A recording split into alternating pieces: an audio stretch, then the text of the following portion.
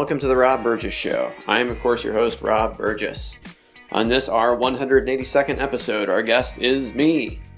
My first solo episode of the podcast was episode 41, the second was episode 62, the third was episode 84, the fourth was episode 117, and the fifth was episode 131.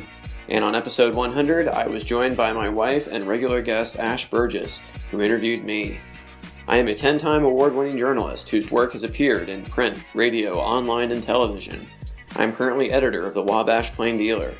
Most recently, I was news editor of Nuvo, managing editor of the Indiana Lawyer, and city editor, opinion page editor, and editorial board member of the Kokomo Tribune. I was also a reporter at WFHB, the Times-Mail, the Reporter Times, Ukiah Daily Journal, and Ukiah Valley Television. Oh yeah, and I'm also the proprietor of the podcast, The Rob Burgess Show. A quick programming note. This is my first solo episode since February 2019. I have much else to discuss on a future solo episode, but I recorded this episode yesterday, Saturday, November 7th, just a few hours after the presidential election was called, and this episode will focus on that. And now, on to the show. Alright, it is November 7th, 2020. Otherwise known as Tuesday Part 5. Election Day forever. Except, at 11:30 this morning, President-elect Joseph Robinette Biden was declared the winner, finally. My goodness gracious. I had some thoughts and feelings. I kind of wanted to record those while they were still fresh in my mind. It's 4:05 now, so I've had a couple hours to digest the news. First of all, of course, I am just so relieved that it's over. We know, and there's no more uncertainty. I certainly remember how upset I was in 2016. Mostly because I just didn't expect that to happen. I never thought that it was possible that Donald Trump would win the presidency. Ever. I wrote so many columns just dismissing the idea. It was ridiculous, laughable, couldn't happen. And then it did. And in retrospect, it should have been obvious because I couldn't even told you what a Hillary Clinton yard sign looked like, being in Indiana, frankly. So I don't know why I didn't put two and two together, as I should have. Maybe I just didn't want to. I was in denial. And that's why it hit so hard. And so I guess I've just done a lot of introspection since then. And I've tried to figure out what I've missed. I've tried to open my eyes a little bit more to what's around me and not be quite so in my bubble. But yeah, no, the last 4 years have been painful for everyone. I know, not just me. So I was very worried about this election because I know how it went last time. Obviously, that's, after you go through something like that, you can never really stop looking over your shoulder. Rightly so. But yeah, it was obvious to a lot of people that this was going to be the outcome ahead of time. I certainly felt comfortable with the chances going in. So that's the good part. That's what I feel good about. I'm glad it's over. We know one way or another, and that it didn't go the way it did last time. So that's a good part. When I found out I wasn't as excited as I thought I would be, I felt a profound sadness for our country, honestly. You want to know the truth? And maybe that, you know what? I live in Indiana, like I said. It's a red state. A lot of people are feeling a lot of feelings today. And that's fine. I am seeing video of people dancing in the street elsewhere, and I'm certainly not seeing that. There's not much of anything going on, really, in that department. I think my grief, it's a lot of things. We've lost a lot over the last 4 years. By we, I mean all of us in the world. And this year has been hard especially, but the last 4 years have been just brutal.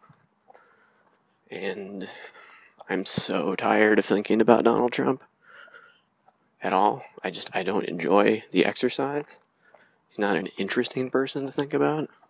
I'm not saying we won't have to think about him anymore, but that's also part of my sadness, because he's not gone, and the thing he's done to us is not gone. And the people whose worldviews they have completely perverted, who live on another planet,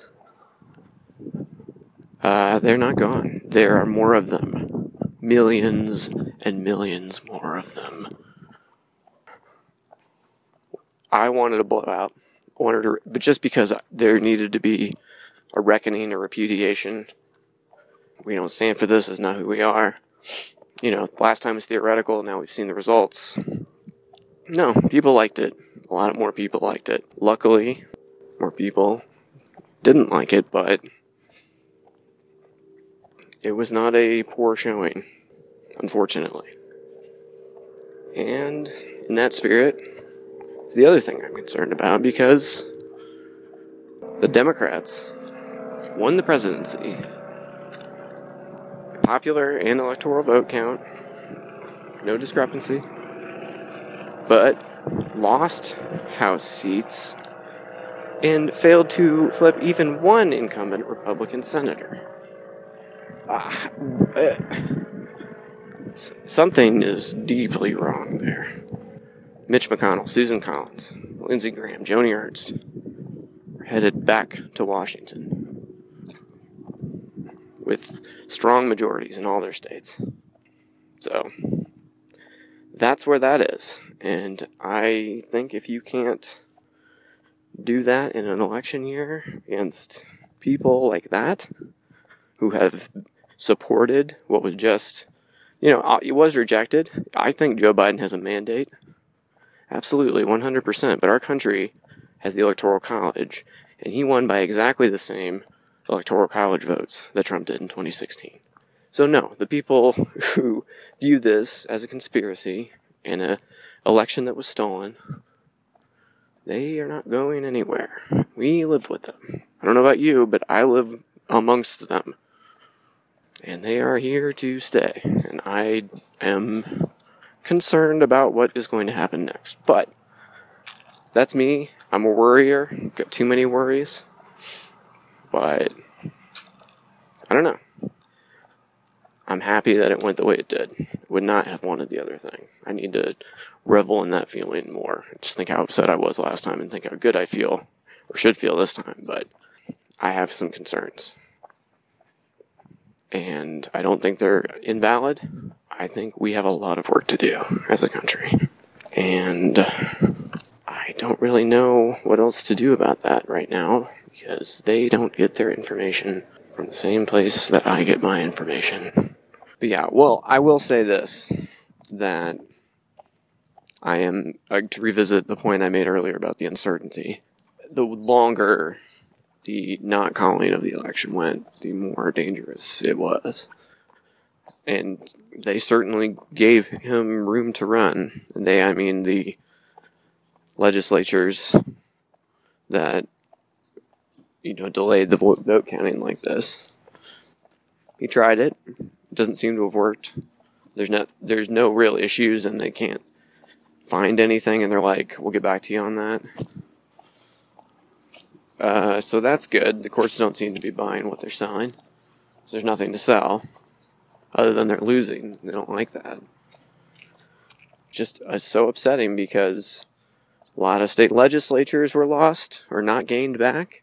This was a very important time to do that, because I know everyone's going to go to sleep right now, but they're going to redistrict in 2021 using the census data from 2020.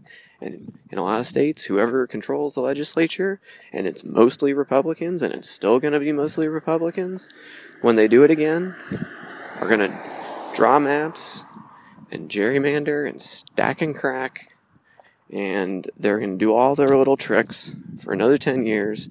And then you're going to get ridiculous-looking congressional districts that don't have anything to do with anything except for the fact that they know that they can safely elect people using those lines.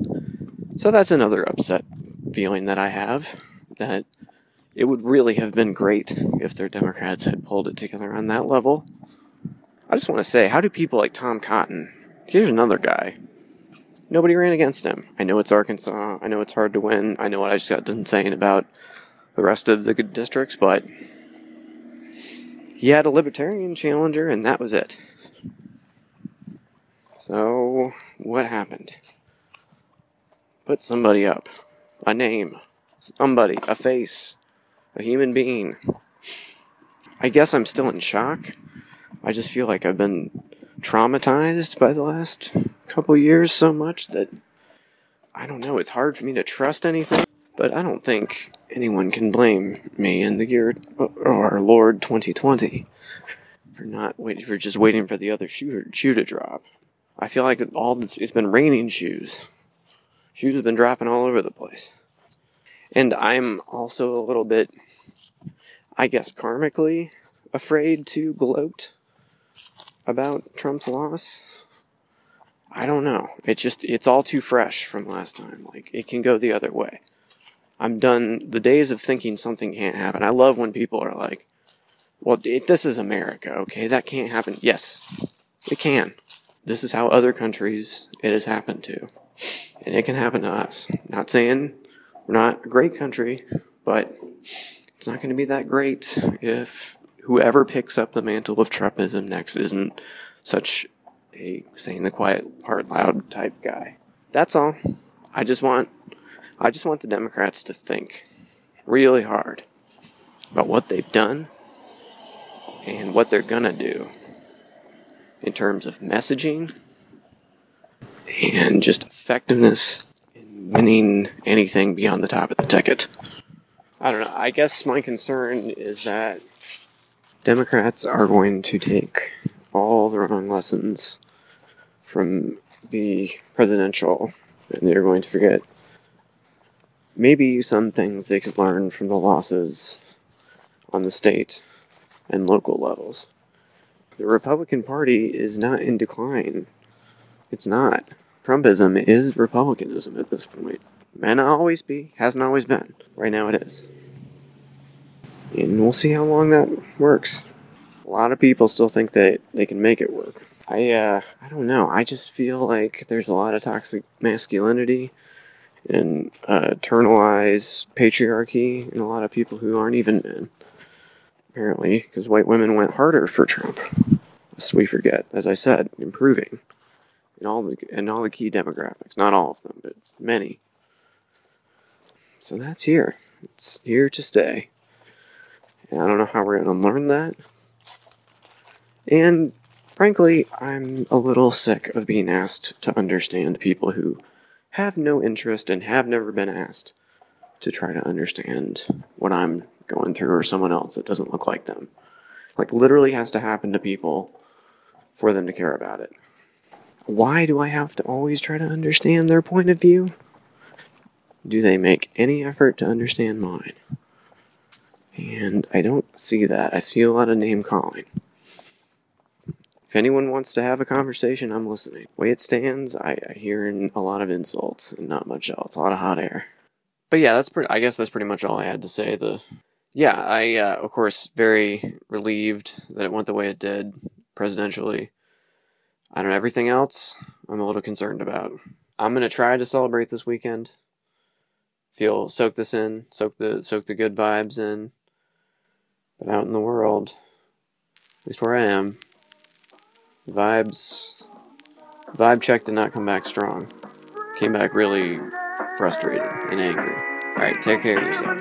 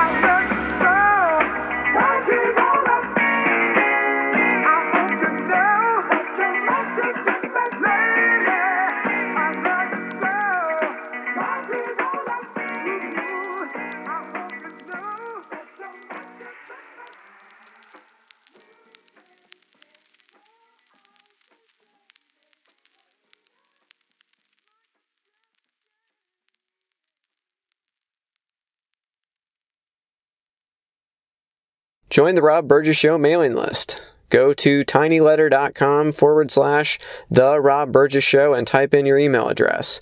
Then respond to the automatic message. Also, please make sure to comment, follow, like, subscribe, share, rate, and review everywhere the podcast is available, including iTunes, YouTube, SoundCloud, Stitcher, Google Play Music, Twitter, Internet Archive, TuneIn, RSS, and now Spotify. The official website for the podcast is www.therobburgessshow.com. You can find out more about me by visiting my website, www.thisburgess.com. If you have something to say, record a voice memo on your smartphone and send it to therobburgessshow@gmail.com. Include voice memo in the subject line of the email. Also, if you want to call or text the show for any reason, the number is 317-674-3547. Until next time.